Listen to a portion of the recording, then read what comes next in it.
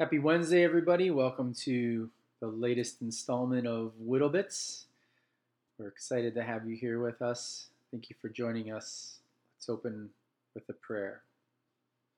Saint Joseph, defender and most watchful guardian of the Holy Family, keep us from all affliction and corruption. Aid us from on high, most valiant defender, in this conflict with the power of darkness. And even as of old you did rescue the child Jesus from the peril of his life, so now defend God's holy church from the snares of the enemy and from all adversity. Shield us under your patronage, that following your example and strengthened by your help, we may live a holy life, die a happy death, and attain everlasting bliss in heaven. Amen.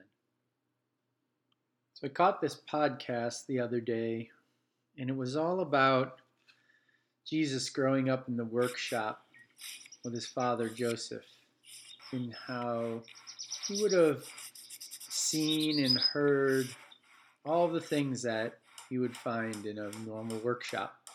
The sound of sawing, the sound of hammering, chiseling, and how that would become comfort for him.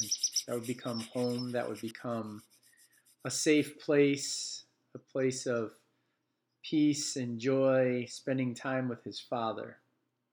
That led me to thinking about the father-son relationship and how Jesus was obedient to Joseph, his father. And I'm sure St. Joseph had rules for his workshop, rules that Jesus had to obey for his own safety and for the safety of others also in the workshop. When we dress ourselves in true humility, like they did, not false humility, because that's selfish, but when we put on true humility, we can put others' needs before ours, which is the definition of love. Anything else is just loving ourselves. Jesus became obedient, so too must we learn to become obedient. And what is obedient? Well, obey means to comply or follow commands, to submit and conform our actions to guiding principles. The root comes from in the direction of and also hear. So we need to hear the guiding principles of God and Christ and move in their direction. That's what it means to obey, which is exactly what God wants for us. He wants us to love, to will the good of the other over ourselves. This is the direction we must master moving towards.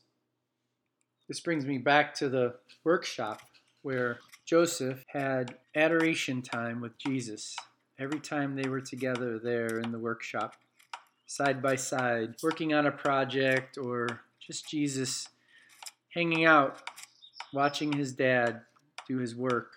I can picture St. Joseph teaching a young Jesus how to be a soul attender, how to attend lovingly to other people and seeing their souls and the goodness, the truth, and the beauty in all of them. And as they continued to be side by side in the workshop and as Jesus grew and matured, I can see Jesus being a soul attender back to his earthly father as they worked at hammering away on a project, being together in deep love.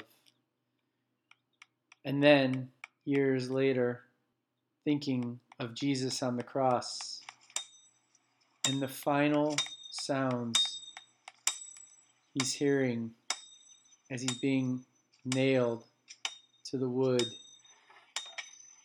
in some strange and odd way, reminding him of all that time that he spent side by side with his father in the workshop, and the joy of those moments and the love that they shared. May we too find this same love in our everyday participation in the world with others, and may we be able to share it as well as receive it and be like Joseph and Jesus in the relationship, soul attenders to one another. Continue to please pray the Litany of St. Joseph on Wednesdays, and join us again next week. Till then, go to Joseph.